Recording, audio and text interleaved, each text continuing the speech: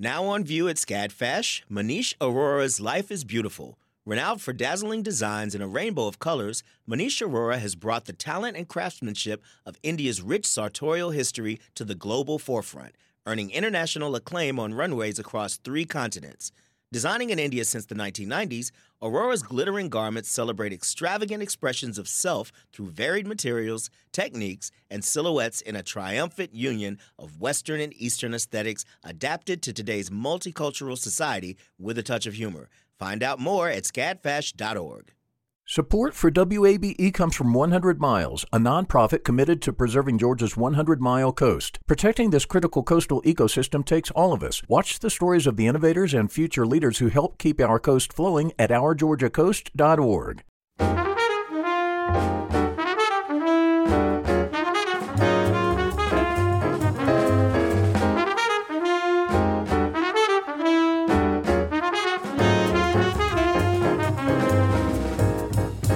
From WABE in Atlanta, this is City Lights. I'm Lois Reitzes. Thank you for listening. We're off to the theater today. Stephen Sondheim's impact on Broadway musicals was revolutionary. Director Adam Copeland of Flying Carpet Theater Company will talk with us about Sondheim's choice of unlikely subjects and his amazing use of language. He invented the phrase, "everything's coming up roses," as if it were a cliché that lived in the language forever. Actor Mandy Patinkin said of Sondheim, it was like being in the room with Shakespeare. First, we'll hear from an emerging playwright off to a winning start. The rise of gentrification in urban areas has left many families in crisis, some unable to continue living in their own neighborhoods. A new play at the Alliance Theater, Dream House, addresses the issue of gentrification as 2 Latina sisters decide whether to sell their family home. Their dilemma raises the question, what is the cultural cost of progress in America? And is cashing in always selling out? Eliana Pipes is the playwright of Dream House and winner of the Alliance Candida National Graduate Playwriting Competition. She joins me now via Zoom, along with actor Darylyn Castillo. Welcome to City Lights. Hi, thank you so much for having us. Thank you for having us. Well, Eliana, first off, congratulations. What were your thoughts when you heard you won the competition? Oh my goodness, I was over the moon. I was staying with my parents in Portland, Oregon at the time, and we had just had a blackout. And it was the middle of the winter, so I was in my home bundled up in 3 layers of winter coats, feeling very bleak. And then this phone call came that I had won the Alliance Candida Prize. And it was just, I was overjoyed. I think I screamed on the phone. I've been professionally interested in playwriting for a really long time. I started writing plays in high school. And I remember being in high school and looking up ways to be a playwright and competitions that I wanted to enter. And I found the Alliance Candida Prize way back then. And so it's something that's been in my sights for such a long time. It's really an honor to be part of the lineage of Alliance Candida Prize winners. Oh, well, we take great pride in it here in Atlanta as well. Can you tell us a bit about the competition itself? Sure. The Alliance Candida Prize is a playwriting prize that's available to people who are in their final year of an MFA playwriting program. So it's a really interesting sort of applicant pool. And yes, it's sort of open to people who are in the top playwriting programs across the country. There are rounds and rounds of readings. And then one thing that really distinguishes the Alliance Candida Prize is that part of winning the prize is getting a production of the play. That's really unique to find in the American theater. There are so many prizes where you get a sort of small stipend and a reading of your play, but it's really rare to find a competition that actually leads to a production and giving the play life. It's a really brave model that the Alliance has pioneered. Oh, it's fantastic. Now, how did you come up with the idea for Dream House? Sure, the play really came from two inspirations for me. The first one was reflecting on the way that my neighborhood was changing as I was growing up. I grew up in a little pocket of Los Angeles that was really transforming, really because of arts-led gentrification. And when I was 13, my family moved. We sold our house, which means that we sort of participated in that process of gentrification. And on one hand, that move was really great for my family. It brought a lot of resources into our life. But on the other hand, that move meant a kind of cultural loss that I didn't really have the vocabulary to understand at the time as a little kid. And so writing this play was really a way for me to sort of sort through the benefits and the losses and the wins and the gains, but also the sacrifices that came with leaving that community. And then the other piece of the puzzle was really moving more deeply into the world of professional playwriting. As a woman of color, I'm Black, white, and Puerto Rican, especially writing Black and Latino stories, when sometimes theaters haven't done the work to get those populations into the audience, I sort of felt like I was being asked to sell my cultural pain for money. And I wanted the money, I wanted the access, I wanted to be in those spaces. And so sort of grappling with that ambition and what it cost me to pursue this industry that I love so much.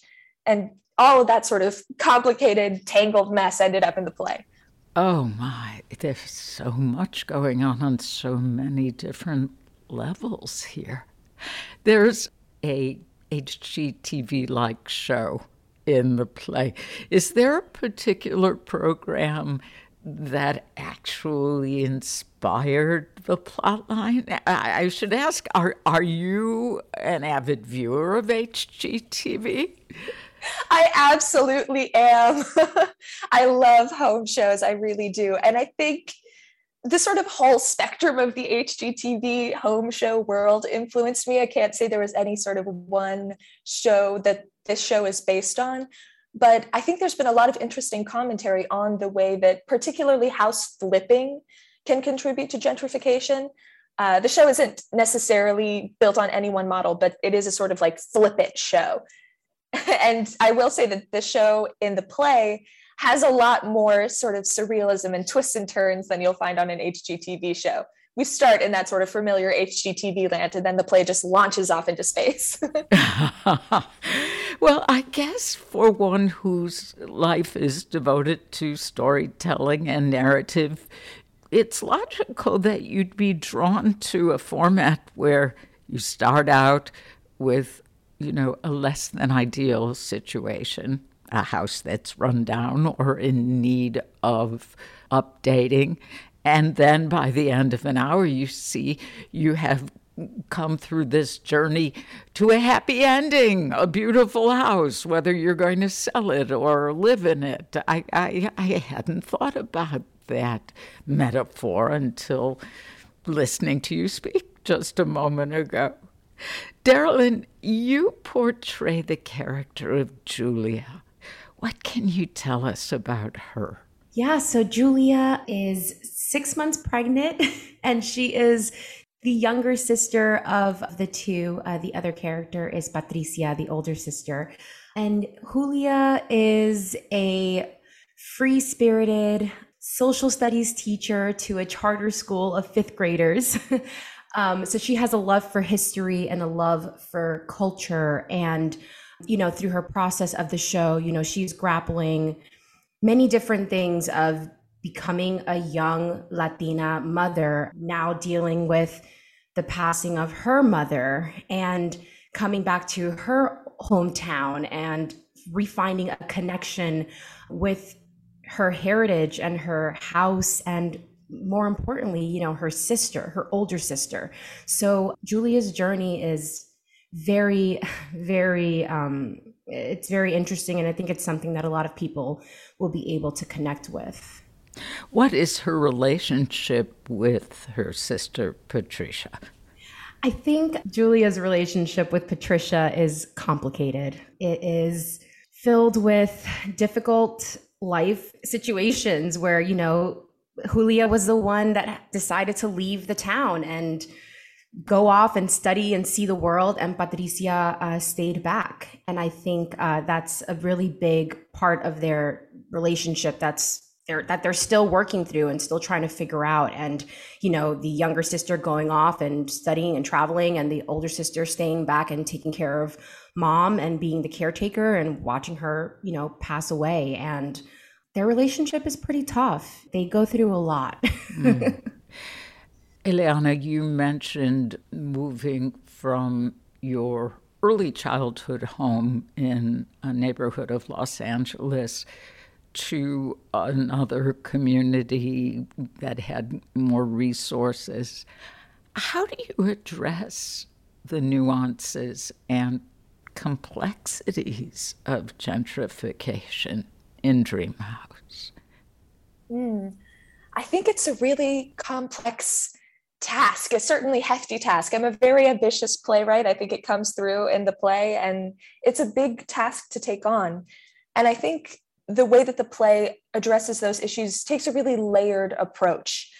The play, I think, is primarily interested in colonialism, and both colonialism in the sort of, you know, way that we can see gentrification as a modern day extension of colonialism, but also internalized colonialism and the way that, you know, individuals internalize narratives about themselves and reflect them in their actions and their beliefs about who they are and who they can be. One thing that Darylyn did so beautifully is sort of embodying the way that code switching comes sort of into the play and into the world of these two sisters, who are sometimes Julia and Patricia and sometimes Julia and Patricia. Yeah. And these sort of constant navigation between who you bring into a space and how you choose to present yourself in a space. And it's not like Julia and Patricia are bad or are selling out. It's just two versions, two iterations of who and how they can be. And we see the sort of complications of the way that they try to navigate through those spaces. The way that selling the house is sometimes a really wonderful thing for them and sometimes such a massive sacrifice for them. And Darylyn also brought up the fact that their mother has passed and the way that that grief is sort of playing a part in their story. And I think there's grief for their mother in the literal sense, but also grief around the history and the past and who they could have been. Mm-hmm. In the Hurt Stage lobby, there's an exhibit on display during the show. Can you tell us anything about the installation Home? Yes, I'm happy to. I will say I wish I knew a little bit more about this, but the Alliance Theater has partnered with a nonprofit organization called We Love Buford Highway, which is dedicated to uplifting the voices of people in the Buford Highway community, which I'm not an Atlanta native, so I won't pretend I know too much about it, but to my understanding is a really vibrant, ethnically diverse, and primarily immigrant community. And in this lobby installation Home, they've chosen to uplift some voices from the Latino community in the Buford Highway area. Great.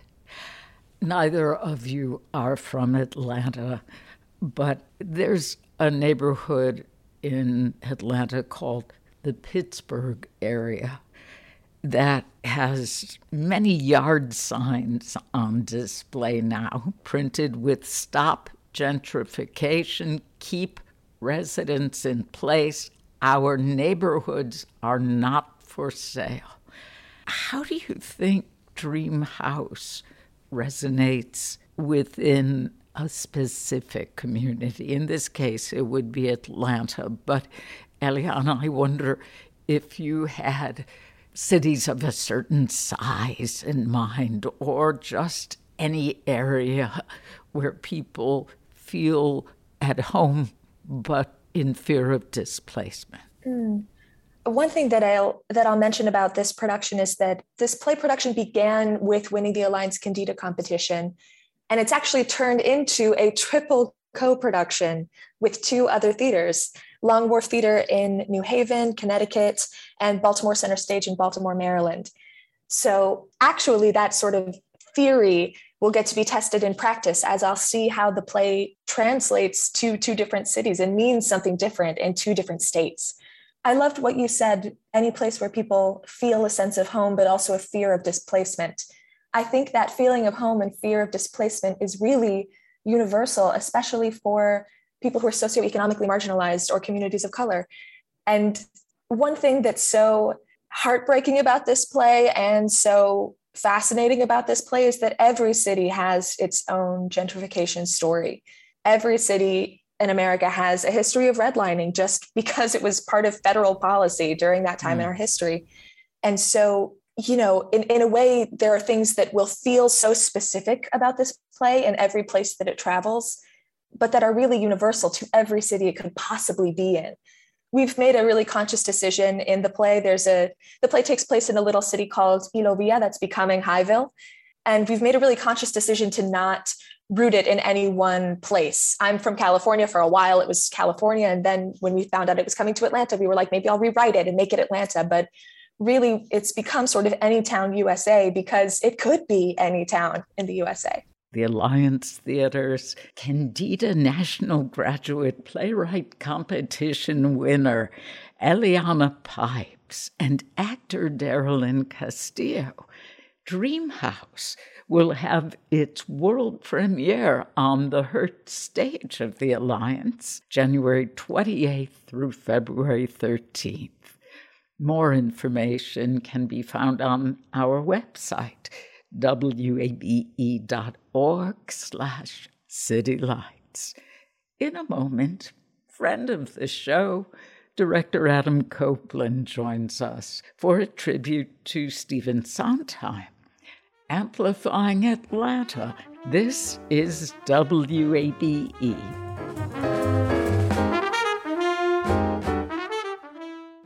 The field of mental health counseling is growing rapidly, and Richmont Graduate University can equip you with everything you need as a licensed professional counselor while integrating your faith into your clinical practice. Programs are offered in Atlanta, Chattanooga, and online. Apply today at richmont.edu. That's RICHMONT.edu.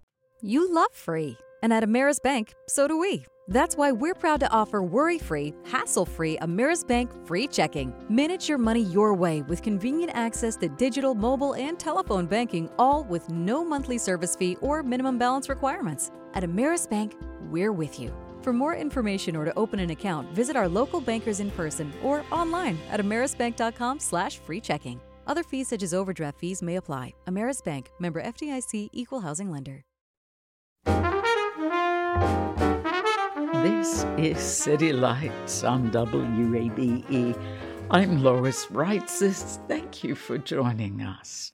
Since Stephen Sondheim passed away in November, tributes have continued to pour in from those who knew him and those whose lives were touched by his musical theater work. Our theater maven and friend of the show, Director Adam Copeland of Flying Carpet Theater Company, joins us now via Zoom with a tribute to Sondheim. Adam, welcome back to City Lights. Lois, it's a pleasure to be here. So why is Sondheim considered the central figure of musical theater in the last 50 years? Lois, he both embodied and epitomized almost all of the wisdom and ideas of the first and second generation of American musical theater writers coming out of the 30s, 40s, and 50s. He understood all of their ideas. He was able to create those sorts of musicals and do it brilliantly. And he also experimented and took the genre further. He both fully stood on their shoulders, saw a horizon, and went there. So we can talk about all of the things that he embodied and epitomized, as well as some of the ways in which he took the form in new directions and then became sort of the godfather for many new generations of musical theater writers. A difficult life. His father left when he was a very young boy. His mother was cold and downright cruel at times, but she had a special tie, a friend who led the very young Stephen Sondheim to an important mentor?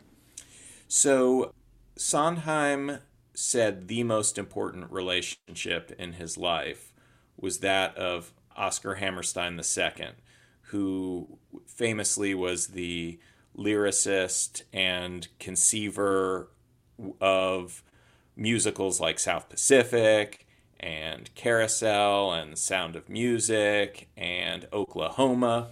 And so Hammerstein gets a lot of credit for essentially being one of the inventors of the modern musical, and a young Sondheim falls under his wing and tutelage, and he said things like, I became a musical theater person because that's what Oscar did. If Oscar had been a physician, I would have been a physician. So we can't underestimate the importance of this relationship. The first break Stephen Sondheim had as a professional came when he was still in his 20s, and that was to write the lyrics for no less than West Side Story. And it was partially through Hammerstein that happened. He early on wrote a bunch of musicals as a teen and a 20-something person, and he was writing both music and lyrics, and he brought them to Hammerstein and said, "Isn't this great?" And he was pretty sure, with the ego of youth, that Hammerstein would say, "You're right, let's put this on Broadway tomorrow."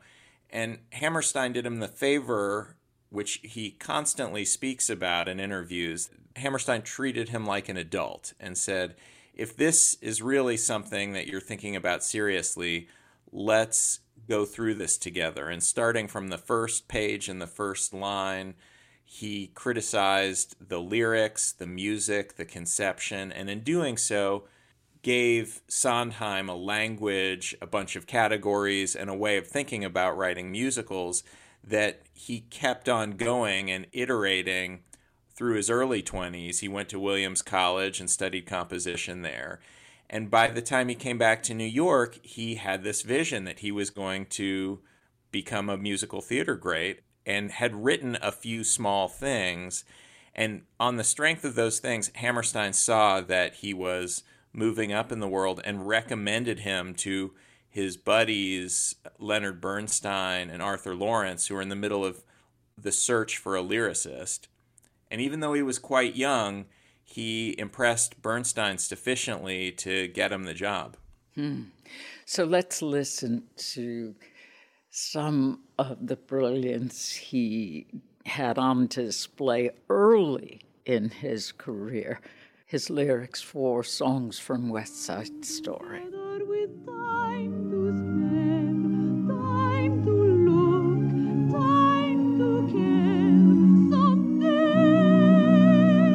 Somewhere we'll find a new way of living. We'll find a way of forgiving.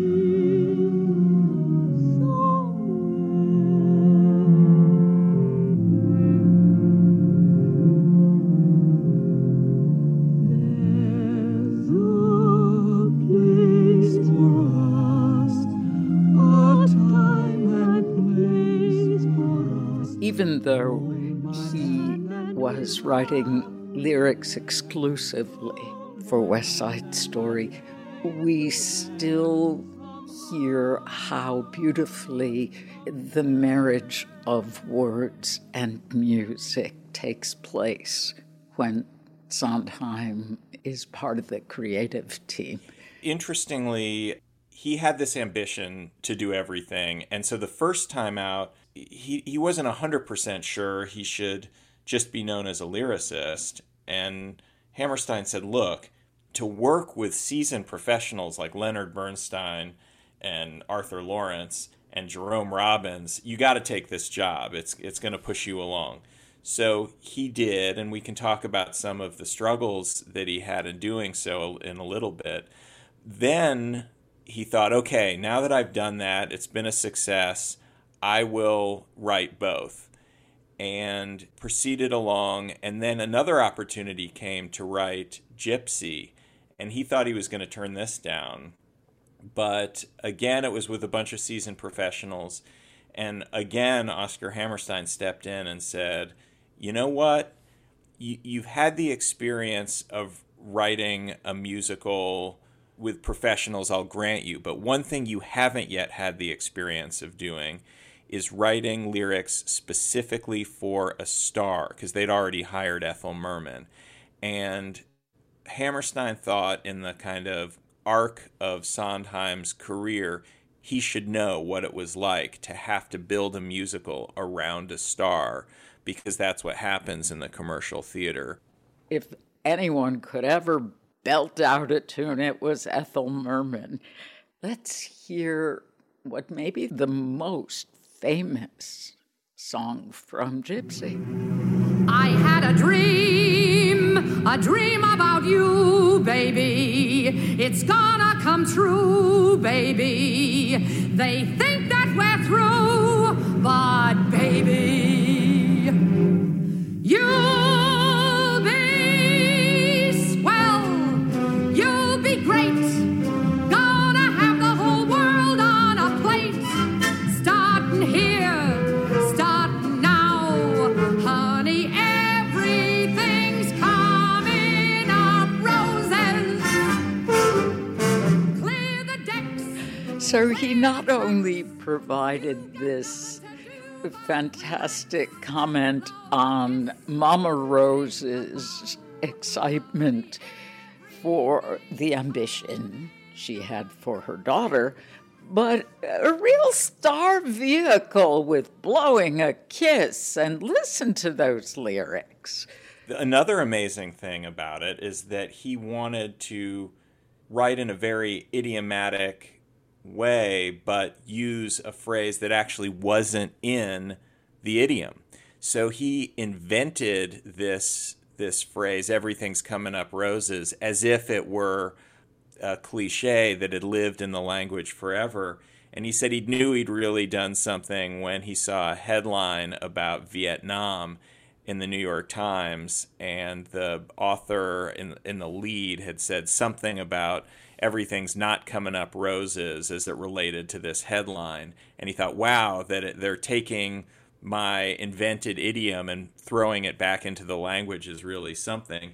And just as an index to his incredible cleverness, there are phrases about roses and being a positive thing, and also the name of the character is Rose, so that the lyric works at multiple levels. Oh, that is fascinating, Adam. I didn't know he invented the phrase. Just figured it was in common usage. Mandy Patinkin, one of his great interpreters, said it was always, when he worked with him, like being in the room with Shakespeare. And in the way that Shakespeare was so inventive with language, so too was Stephen Sondheim, and some of the things that he invented then became a part of our language. If you are just joining us, this is City Lights on WABE. I'm Lois Reitzes, speaking with director Adam Copeland of Flying Carpet Theater Company. We're discussing musical theater legend Stephen Sondheim. Now, Sondheim experimented with, and in fact revolutionized, commercial Broadway musicals. We don't have time to touch on many, but one of them, which premiered in 1970, is in a revival now, that being Company. What made Company special? Well, let's take a step back and just talk about what standard Broadway fare had been. Certainly not everything, but the lion's share of Broadway hits tended to be romances, musical comedies. They were the equivalent of rom-coms, things people took in a nice show, and they're over the years chatting together, Lois, we've also talked about the Rodgers and Hammerstein template for the hero-heroine of the plucky woman who goes up against odds and succeeds. Sondheim, in terms of taking a leap, wanted musical theater to take on more contemporary subjects, to be very much of the moment and be dealing with the concerns of the urbanites that he was around. So one of the ways in which he was revolutionary is by creating a success for things like Company, which are very sophisticated, with very smart, sophisticated urbanites talking about very contemporary issues. An ensemble, it was taking musical theater away from a previous template of what it had to be and really pushing it into the modern era in that sense. Yeah, and again, it's important to realize the zeitgeist, the spirit of the times. This premiered in 1970. Exactly, like people sitting around a living room talking about their angst and their sex lives and their marital discontent, etc., fears of commitment. These were not perceived as subjects for a commercial musical back at that time. And we're talking about the end of a decade of turmoil, of violence, of assassinations, the war in Vietnam. That Rodgers and Hammerstein template was not going to work. Agreed. In this time, but Sondheim brought it on. Let's hear a snippet from Company. What do you have in mind? Let's go with this that shows up at the top of the show.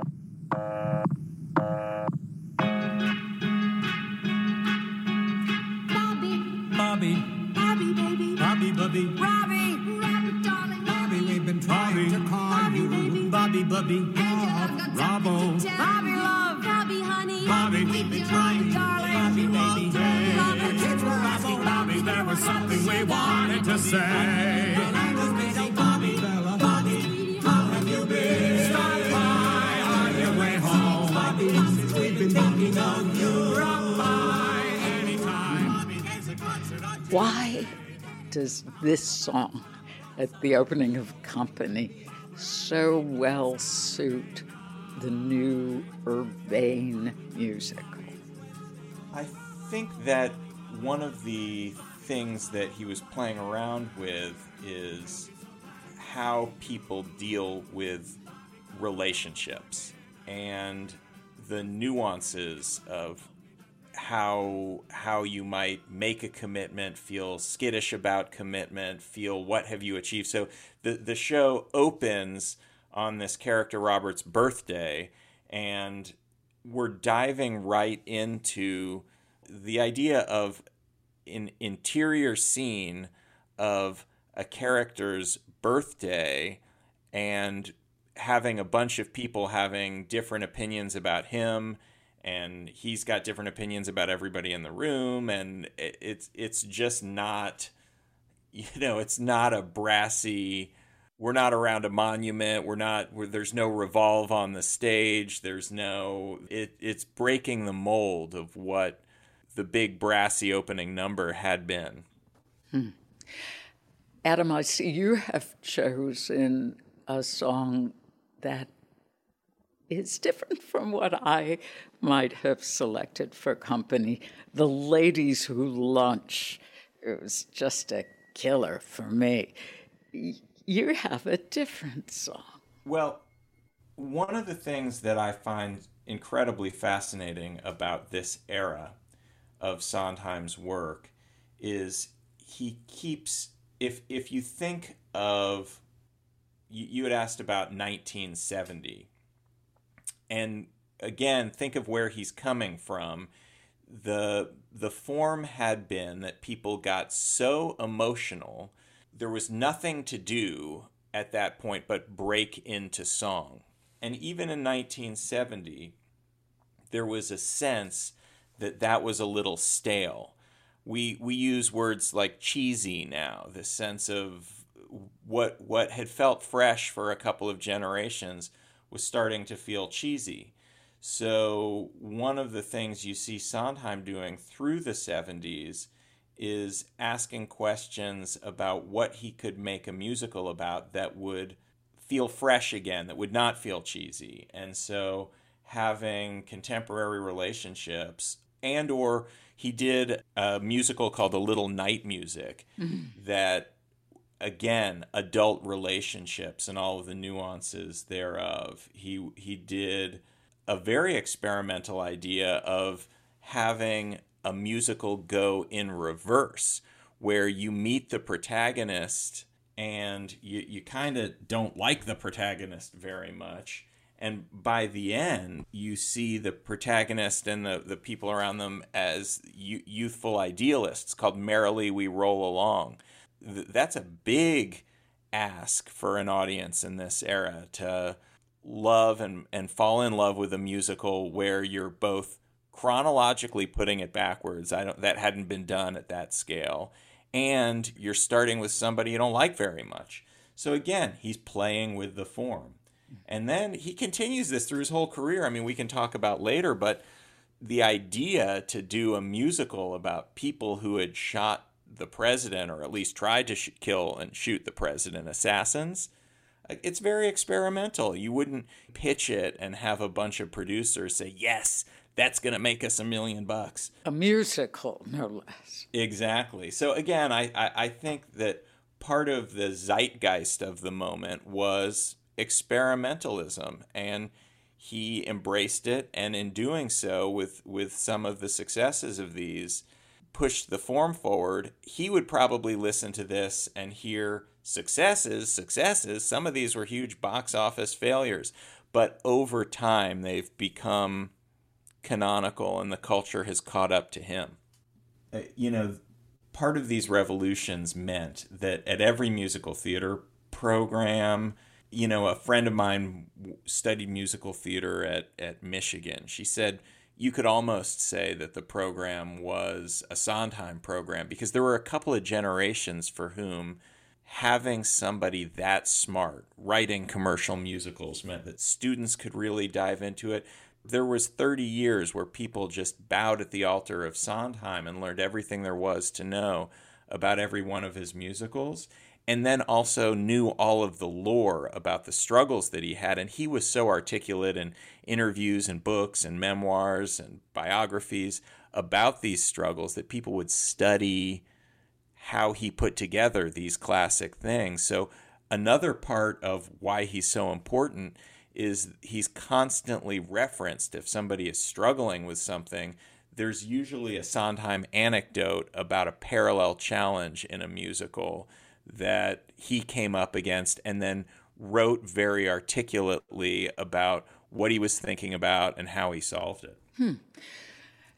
The first commercial success that he achieved on his own, writing both music and lyrics, was A Funny Thing Happened on the Way to the Forum.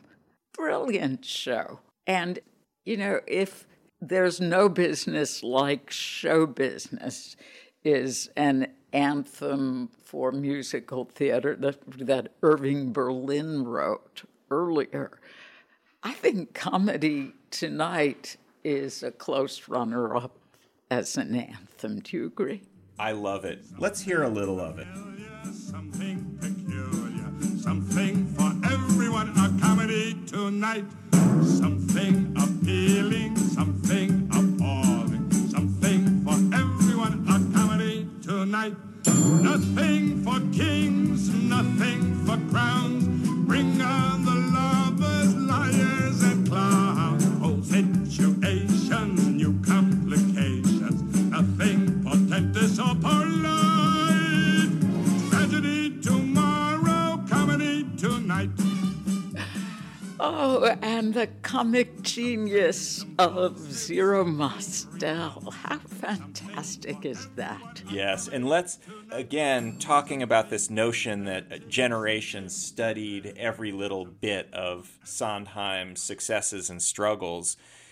His struggle with creating this is part of theater lore. He wrote a number that he thought would work, and the director was lukewarm on it. And in the olden days, as such, they would try out musicals in New Haven and Washington, D.C. before they went to Broadway because of the scale of the investment. And in the various trials, this number wasn't hitting. And Sondheim kept banging his head against the wall because he knew what Hammerstein had taught him. That Hammerstein's dictum was that if you had properly created an opening number that both captured the premise and the promise of the musical, that showed what kind of tone it was going to have, who the characters were. Hammerstein would joke that you could essentially read from a phone book for the next half hour and an audience would still have a good time if you did the opening number right. And Sondheim and the team was not feeling this opening number. So they thought maybe it was in the music. The director kept saying, we need a more hummable tune. So Sondheim then went and created a super hummable tune, and it still wasn't quite working. They felt that it was sort of light and breezy, but it didn't quite capture what they wanted. They didn't want it to be light and breezy so much as low and vulgar comedy. And so he tweaked it again and made it hummable and also took most jokes out of the lyric with the idea that the staging and the comedians doing it would make it hilarious. And the mixture of giving the performers the space and the director the space to create jokes and something hummable enough to capture the tone launched it, and it became a huge hit. And you probably even heard in Zero Mostel's space, and sometimes there would be applause or laugh. Zero Mostel is making ridiculous facial grimaces. There's other goofy things happening on stage, and that's partially why it works. Director Adam Copeland of Flying Carpet Theatre Company. We'll continue our conversation about Stephen Sondheim's musical theater legacy in just a moment. Amplifying Atlanta. This is 90.1 WABE.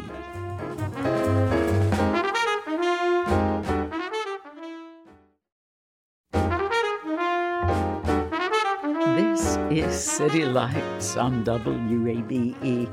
I'm Lois Reitzes. Thank you for joining us. If you are just tuning in, my guest is Director Adam Copeland of Flying Carpet Theatre Company. We've been discussing musical theater legend Stephen Sondheim. Here, Adam Copeland explains the inspiration behind Sunday in the Park with George. Can you imagine, going into a pitch meeting and saying, we're going to do a big budget musical about the painting of a pointillist painting during the French Impressionist era?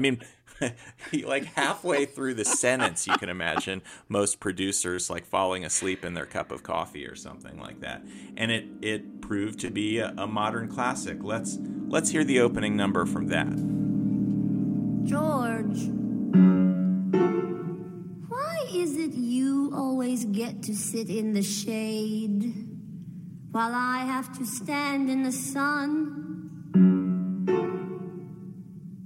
Hello, George. There is someone in this dress. A trickle of sweat, the back of the head.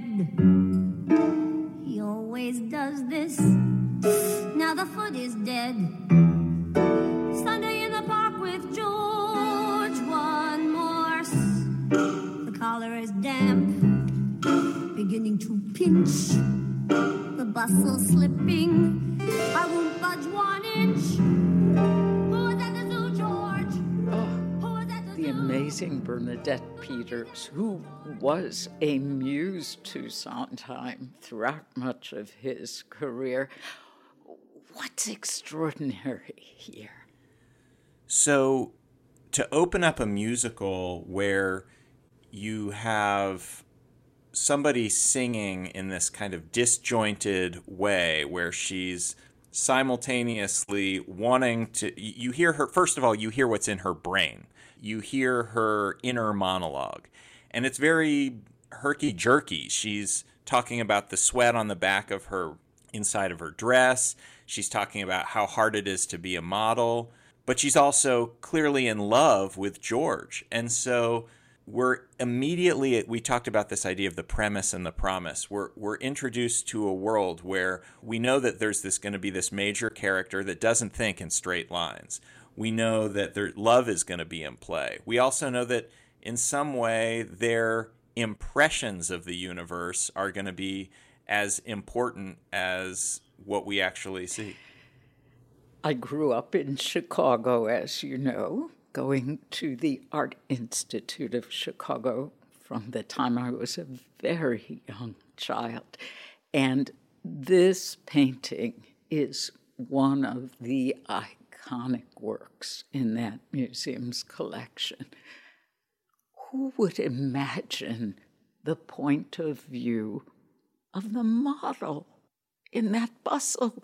I can't say how many times I've seen images of it, but to think about her perspiring as she stood for it. Oh, it's brilliant. Now, among Sondheim's greatest hits, perhaps his biggest hit was the song from A Little Night Music, which was actually based on a Swedish film, a film called Smiles of a Summer Night, directed by Ingmar Bergman. He wrote this song specifically for the actor Glynis Johns, who most audiences will recognize as the mother in Mary Poppins, the suffragette mother. So if you can picture her, she was the lead in A Little Night Music. And they had cast her because she was a brilliant actress first. She could sing. She was what you might categorize as an actor who could sing, not so much a singer. And so one of the things that is clear in virtually every single Sondheim song is how much thought and craft and care he put into it and how much he knew going in terms of what would make something work. And so in this case, he completely signed off on having cast Glynis Johns. However, he was concerned that if he wrote a big number for her, similar to what he had done for some of the other lovers in the piece, that her facility with singing would be in high relief, meaning the other singers could belt out long notes on vowels and hold them, and they sounded lustrous and beautiful. And she sounded a little thin when she tried to do that, and immediately you thought to yourself, she's not really a singer so much. So he thought to himself, what kind of song could I write for her where that wouldn't even be in play, where the very way that the lyrics work would only play to her strengths? And so he was thinking about that, and he thought, questions. Questions, if you build a song around questions, you're not going to put the performer in a situation for long, extended, sustained notes because it wouldn't make sense in the context of asking a series of questions. So, in a sense, his biggest hit, Send in the Clowns, was built around the parameters of, you could say, almost a limitation. How can I write a song for somebody who's not the best singer in the world? And isn't it funny that it turns out it's his biggest hit? Isn't it rich? Are we a pair? Me here at last on the ground, you in midair. Send in the clowns.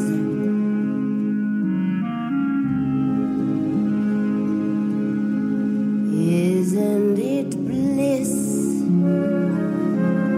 Don't you approve? One who keeps telling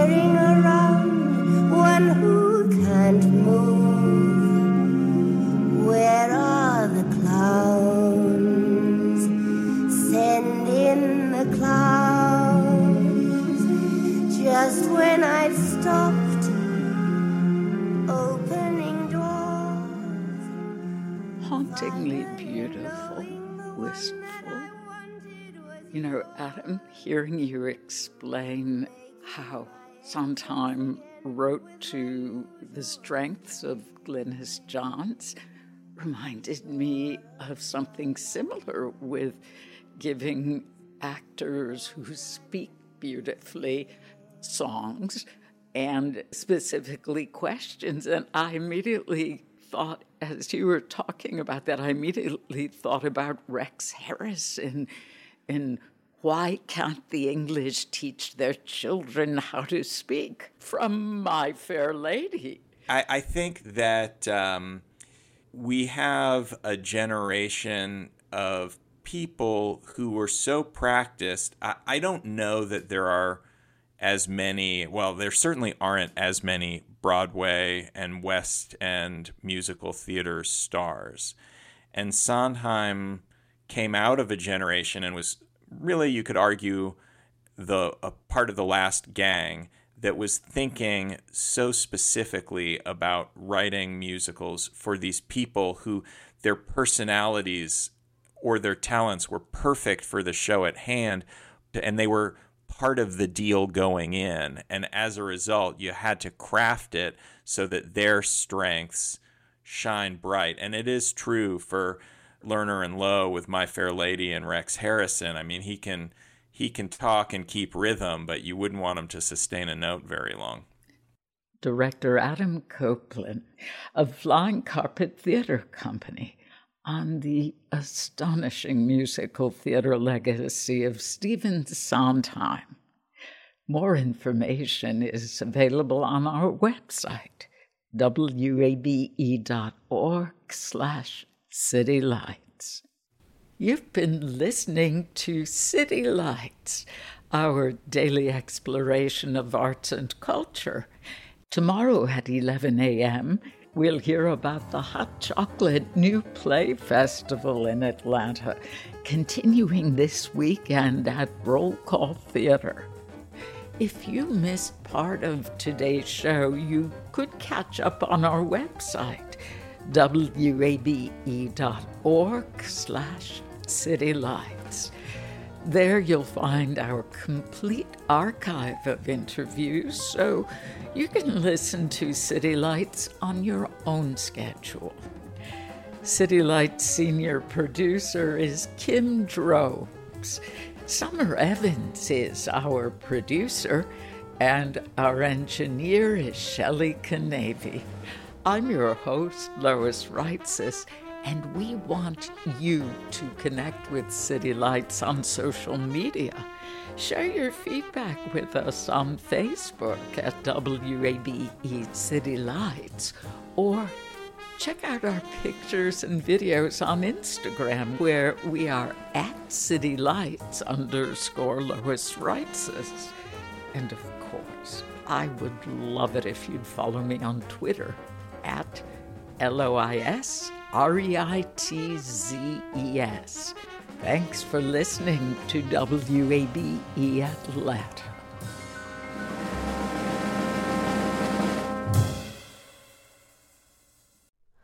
Hi, it's Terry Gross, the host of Fresh Air. We bring you in-depth, long-form interviews with actors, directors, musicians, authors, journalists, and more. Listen to our Peabody Award-winning Fresh Air podcast from WHYY and NPR. The world is full of mysteries. Are ghosts real? Is that yogurt expired? Hey, the unknown can be scary. But when you donate to WABE, you know where your money is going. Your gift supports the journalism that keeps you informed and the programs that pull back the curtain on complicated stories. Help us make the world less mysterious. Become a member now. Go online to wabe.org/donate, and thanks.